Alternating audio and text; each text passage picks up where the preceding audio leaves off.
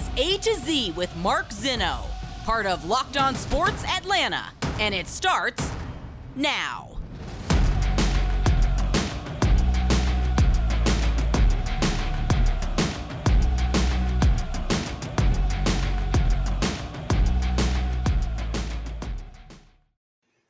Good afternoon. Welcome to A to Z here on Locked On Sports Atlanta, where today I tell you we made it to the top of the mountain. Welcome in.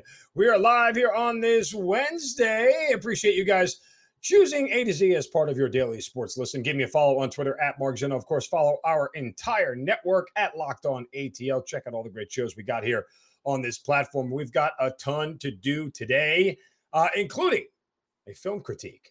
By the end of the show, you'll see what I'm talking about. It is sports related. We'll get to that coming up here today. But we have to start, of course, with the Atlanta Braves, who, can you smell the air up top? Yes. 10.5 game lead, completely gone. The New York Mets lose to the Pirates last night. The Braves defeat the Oakland A's, and they are tied for first place in the National League East at 85 and 51. Boy, does it feel good. I got to tell you, man, it's so important to get to this point. We've been talking about this for a couple of weeks now after that big series with the Mets about the opportunity that the Braves would have to get into this spot, and it might not come until they face the Mets again because of how soft the Mets schedule was coming up. Well, that's what happens when you lose 2 to the Nationals and 1 to the Pirates. The Mets are not playing good baseball right now. We talked about the regression sometimes, how the Mets had some regression while the Braves went on the 14-game run. And I told you how the Mets were going to have another bump, and it did. It got back up to 6 games, and now it's back down because the Braves are playing amazing baseball. They've won 6 in a row now, and I think 8 of 10 or 9 of 10. They have just been lights out, unreal. Vaughn Grissom has another 4-hit night.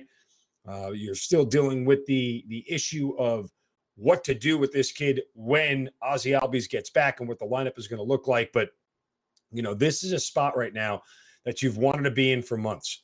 And for all those people, and I just have to take this moment to say this, for all those people, the idiots who were screaming after a month of the season, trade Spencer Strider and Adam Duvall. Yeah, those people in town, those fans out there who, whoa, man, this is an awful season. It's an awful start, blah, blah, blah, blah, blah. I mean, just unreal. Unreal. This is why you don't panic during a baseball season, because it's long and because it's hard to get through, because you have to do it for 6 consecutive months and do it really well in order to be a playoff team. And that's why when the Mets were very good at the beginning of the year, I kept telling people, relax. They're not going to be this good all year long. It's really hard to play 700 baseball for that long of a period. Look at the Yankees. They played 700 baseball for the first 3 months. Where are they now? Not even going to win 100 games. Hell, they might not win 95 the way they're playing. So there is so much here that the Braves and their organization, the fans, should be proud of. There's no reason not to feel good about it. They send Spencer Strider to the hill today in an afternoon matinee game. This is what you worked for. This is why you stayed patient. This is why you don't make drastic moves in the first 2 months of the season. Now, again, you could look at other teams like the Phillies. They fired their manager in the first 2 months of the season. Look what happened. They started to turn things around. There you go. Sometimes it happens, yeah, but not always. Not always. So, and in reality, again, the Mets haven't been bad over the course of the last 2 months. Braves have just been insanely good. For context, okay, in the last 3 months, the Braves have gone, get ready for this, guys, because the number is just way out there. They've gone 62-24. 62-24 since May 31st. For some context of how good that is, the Yankees started this season out 61-25. And again, that was when they were playing 700 baseball. The Yankees were 70-34. They were 36 games above 500. That's what 61-25 is, actually. 36 games above 500. The Braves are 36 games above 500 right now. Yeah. That's unreal. That is an unreal pace So tip your cap to them. Let's keep it going. Let's see what happens here as they turn over the final part of this month here and hopefully stay hot heading into the playoffs. But Spencer Strider going tonight, he'll probably have another 700 strikeouts, and I'll be happy and be chirping at some of the Atlanta radio hosts in this town for ever doubting my boy Spencer Strider. All right, we got one other piece of news to get to here, Atlanta related. We'll do that in a second. First, a word from our friends at Built Bar. Guys, are you ready to try the new delicious flavor that is in puffs? Ah, yes, it is chocolate cookie dough. It is delicious. Cookie dough chunk puffs have a light and chewy texture. They're real cookie dough chunks in there. And of course, they're covered in 100% real chocolate. Guys, I've had these bars. I mean, they are outstanding. They are the perfect snack for when you want something sweet, when you're feeding something sweet, but you don't want to go over the top and have something incredibly unhealthy like regular cookies or chocolate cake or whatever it is. Grab one of these cookie dough chunk puffs bars. They are perfect. They are 160 calories. 15 grams of protein. It's collagen protein, which your body digests and absorbs more efficiently, provides tons of health benefits. And of course, guys, they taste great. The perfect snack, I'm telling you. Get to Built.com right now and order your favorite box of your Built bars. That's the cookie dough chunk Built bars. And make sure you use the promo code LOCKEDON15 to get 15% off your first order. Again, use promo code LOCKEDON15 at Built.com. All right. The Atlanta Falcons released their depth chart, their first official depth chart for week one. And the big news was, obviously, is that Drew Dahlman is now the starting center over Matt Hennessy. I guess that's big news. I don't know that there's a difference between the two of them. I mean, everything feels pretty negligible at this point with everybody. If you're not Kyle Pitts and you're not Grady Jarrett, and hopefully you're not Drake London, who, oh, by the way, was listed as a number one wide receiver, which means he's likely to play. That knee injury won't bother him. I'm not sure that there's any real, any real depth. Did I leave AJ Terrell out? Of course, him too. If there's any real difference in who's playing where, that to me is something we'll find out on the field. And that's the only way to find it out. How is Drew Dahlman going to deal with, the Saints pass rush? I don't know. Neither do you. Neither does anybody else. He won the starting job. Does that mean he's going to be a starter for all 17 games? Who knows? Let's hope so. I mean, things are better when your offensive line is static and the same guys are going out there each week. That certainly helps things out. And the Falcons are going to practice at Mercedes-Benz Stadium today. So we'll hear from Arthur Smith on the decision a little bit more because we didn't get a chance to hear from him before posting the thing because the Falcons were not practicing yesterday. So, and again, practicing at Mercedes-Benz Stadium today is part of this mentality that Arthur Smith has about preparing this team for the season. The preparation was completely different. And I think that speaks volumes to where he wants this team to be. I think it speaks volumes to about mentally where he wants this team to go and how he wants them to approach the beginning of this season. Much better than what they did last season. So you can go online, check out the depth chart. No other real surprises.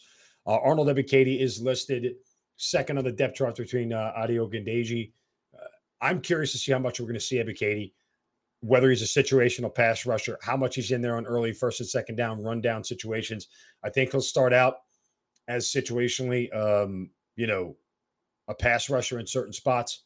Let's see. But I'll be watching week one, the snap count for AK-47 there, or AK as they call him, and he wears number 47. I don't know if we're allowed to use gun references anymore, but regardless, I'll be watching for where 47 is on the field. I think you should too.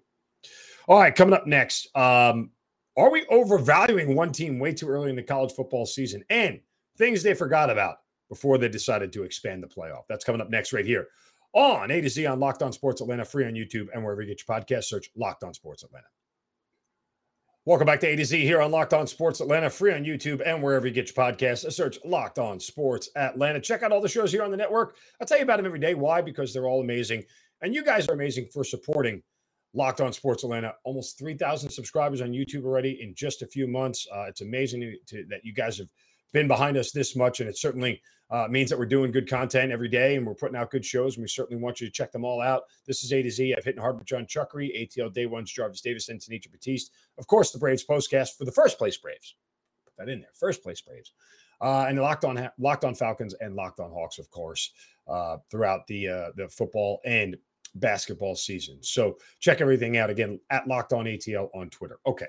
College football rankings came out for week 2 in college football, and no major surprises. I mean, let me rephrase that. There were a couple of major surprises. However, at the top, I think that Georgia moving ahead of Ohio State was fair based off of how much Ohio State seemed to offensively struggle with Notre Dame, who fell to number 8, by the way. Michigan bumps up 4 spots after their pasting and what their offense looked like as well. Clemson fell down to 5. That's fair. A&M stayed where they are. Oklahoma at 7. Notre Dame at 8, as I just mentioned. Baylor at 9. They move up a spot. And USC moves all the way into the top 10. And what was more surprising to me was there were 2 teams that were not ranked in the original top 25 who have bumped in. Tennessee comes in at number 24. They weren't ranked, which I thought is fair. Again, Tennessee, I think, is going to be a good team. I think they'll finish in the top 25 this year when it's all said and done. And Florida moved into not 23, not 20, not 20. Where the hell are they? Oh, they're at 12. Dear Lord. From unranked to 12th? Did we seem to skip a couple of steps here? I mean, I get it. They played Utah. I get it. Utah was a team that was, in the top 10, and they beat them, but barely, and they almost shouldn't have beat them. In fact, I don't even want to get into it, obviously, because I bet on Utah, but, missed DPI call in the final play of the game. Nonetheless, that ball would have been picked if there wasn't defensive pass interference, but still, it was not a game to me that warranted Florida jumping all the way up to 12. And could it be possibly that we're overvaluing Florida just a little bit? Maybe. We're going to find out. And again, full disclosure, I'm telling you this week, I'm going to fade Florida again one more time. For a very small play, I'm taking Kentucky plus the 5 points. This is actually a legitimate defense, and Utah's defense was supposed to be better. They didn't play that well. They gave up big chunks of yards. And all due respect to Anthony Richardson, I said coming into the season, I didn't think he was the guy, but he played really well in week 1 against a very competent Utah team, competent defensively. Kentucky's defense may be more of a little bit of a different animal, especially being in the SEC, and especially being that they're probably the 3rd or 4th best defense in the entire conference. Yeah, that's how good Kentucky's defense was. At least statistically last year, that's where they were. I expect to be the same. And Kentucky may have some problems right now because, they have not. Mark Stoops suspended running back Chris Rodriguez indefinitely. I don't know if he's come back this week. We'll find out. He didn't play, obviously, in the opener, but that's a big part of it. If they can run the ball, they're really going to be able to, have a control of the game that, may affect Florida. But I say all this again, I'm getting too much into the game itself. Is it possible we're overvaluing Florida? Yes, I think it's very possible. We're going to find out this week. Now, the game is, again, down in the swamp, and Kentucky typically hasn't fared well there. But if Florida goes out and gets another, let's just call it win, it doesn't necessarily have to be convincing, then I think that the ranking may be justified. And again, we'll find out in 2 more weeks when they face Tennessee. So, and I think they go to Rocky Top. I'll double check the schedule. But regardless, we're going to find out about Florida. That may have been a slight overranking, at least in my opinion, to say the least. All right, what did they miss with the college football playoff? Tell you that in a second. First, a word from our friends at Coffee AM. How do you start your morning? How do I start mine? I start mine with Coffee AM. Why? Because it's delicious, it's fresh, the flavors are amazing, and they come from all over the world. That's why Coffee AM is the best small batch coffee roaster in America, and it's right here in our backyard in Georgia. Their coffees are fresh because they're roasted and shipped on the same day or very close to it. That means you're going to get amazing flavors. When the box comes to your house, you open it up, the smell of that coffee is going to be off the charts memorable. The coffees from around the world, Sumatra, Kenya, the rainforest, Costa Rica, Colombia, it's unreal where they get all these flavors from. That's why you have to go to coffeeam.com/lockedon and check out the full menu of coffees, teas, and gift sets. You go to coffeeam.com/lockedon. Make sure you use the promo code LOCKEDON at checkout to get 15% off your first order of coffees, teas, and gift sets. If you love coffee, go to coffeeam.com. If you don't love coffee, send somebody else there because they're going to love you for it. All right, what did we miss in the college football playoff here expansion? Nicole Auerbach of The Athletic, one of the best at covering college football, brought up some very lucid points that I just wanted to highlight on because I think it is incredibly important to understand where college football is going with this whole expansion deal. And one thing she didn't bring up, which is the one thing that I brought up, which I'm kind of surprised because I don't know why more people aren't harping on this, unless somebody smarter than me can explain to me why they're not.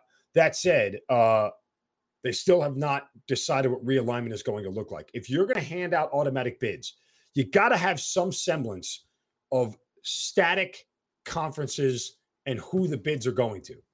You just have to. There is no reason to hand out an automatic bid to the SEC when they are going to get 5 or 6 teams in this thing regardless.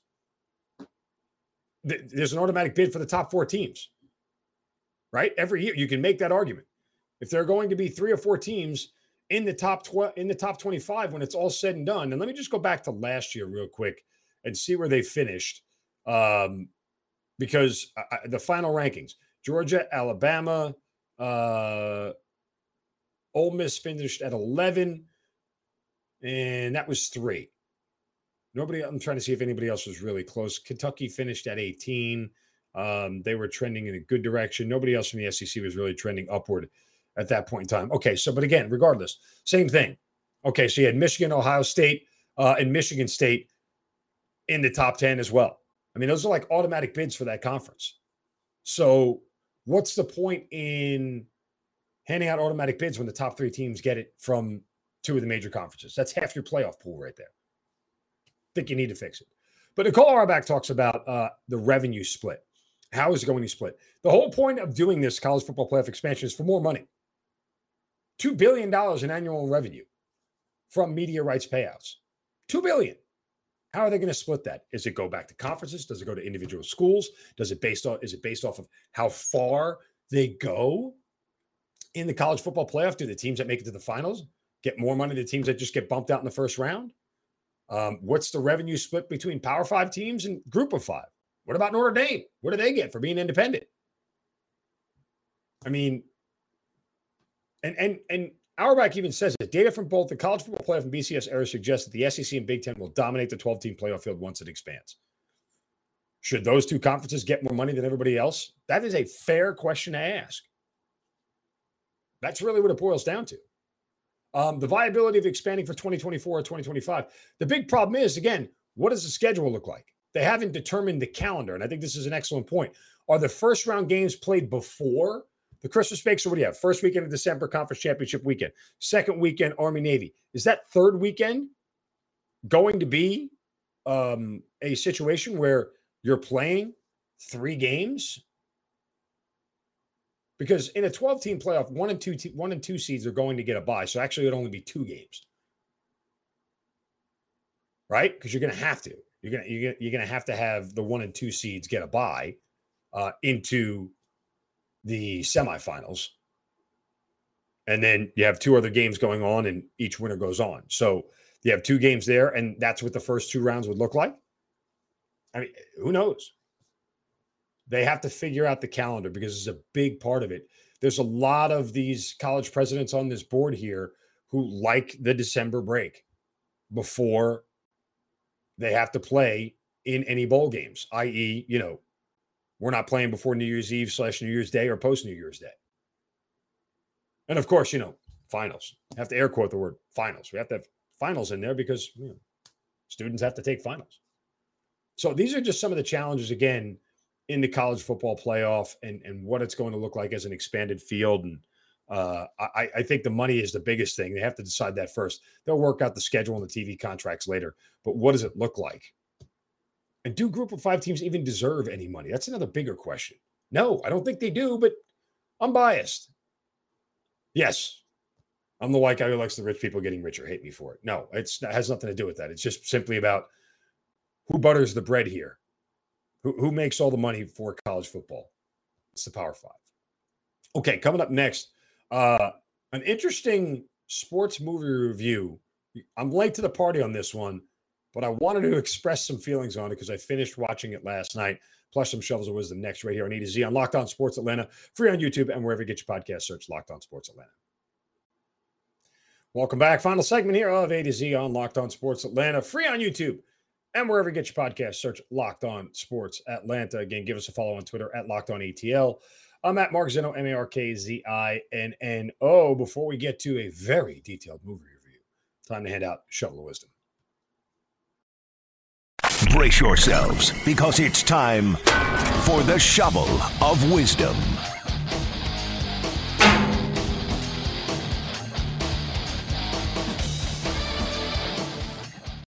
Hey, you know how we do it every day. We have to set somebody straight for saying and doing something stupid. We do it right here on A to Z. You can do it on my Twitter account as well. Just use the hashtag Shovel of Wisdom. And today, my shovel goes to the Chicago Bears.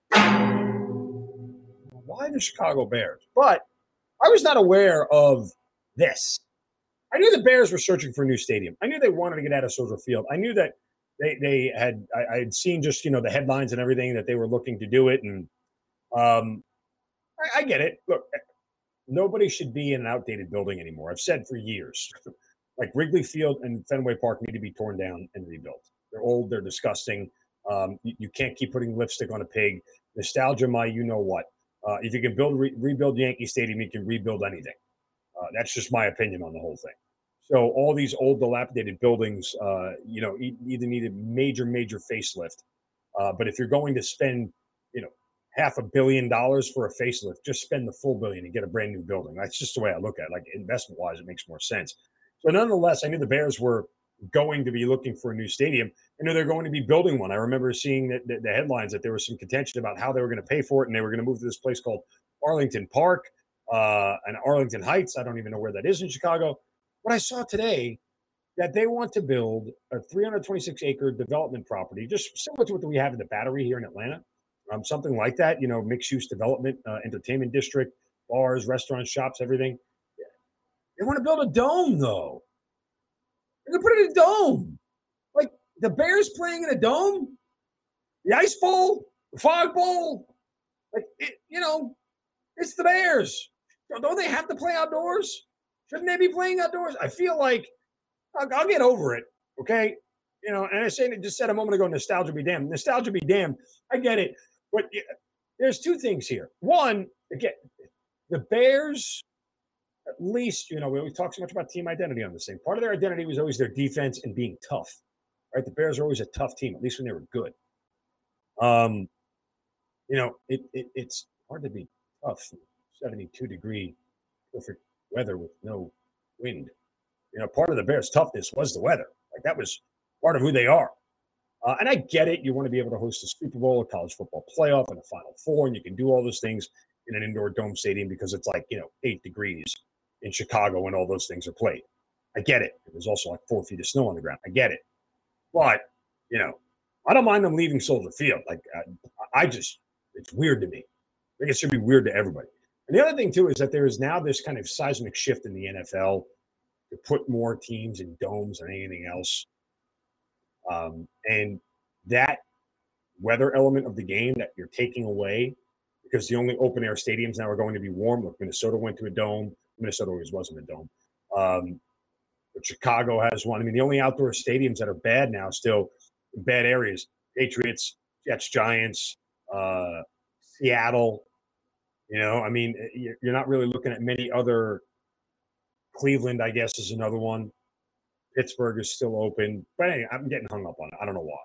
But regardless, it was something to me that struck me as like, man, the Bears are going to play in a dome. Never would have thought it. Okay.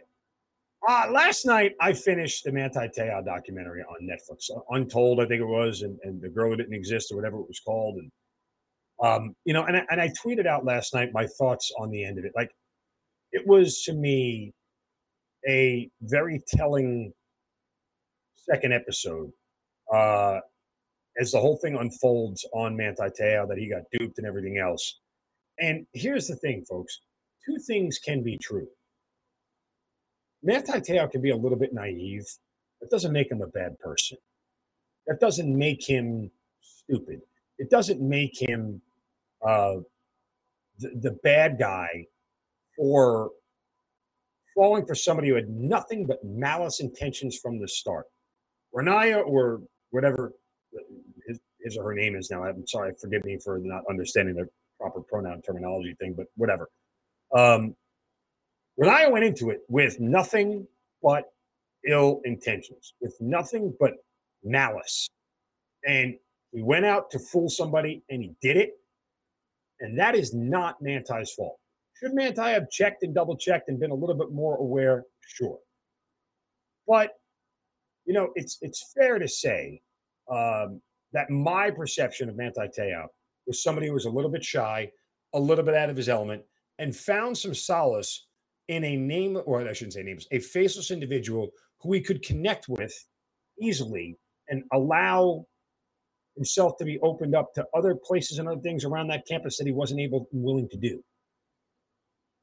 And I think that's fair. And in this era of, mental health is everything and, kind of deal, that was his mental health outlet, was his alleged girlfriend. It was not his girlfriend. So I still have more anger about Renaya and what she did, what his intentions were from the start. That bothers me more than anything. I think Manti is a good dude. I think, yes, he got duped. He had someone who was a very bad person do something very awful to him. And unfortunately for Manti Te'o, it ruined his football career. That's the only thing you can hold Manti accountable for, is letting it ruin his career.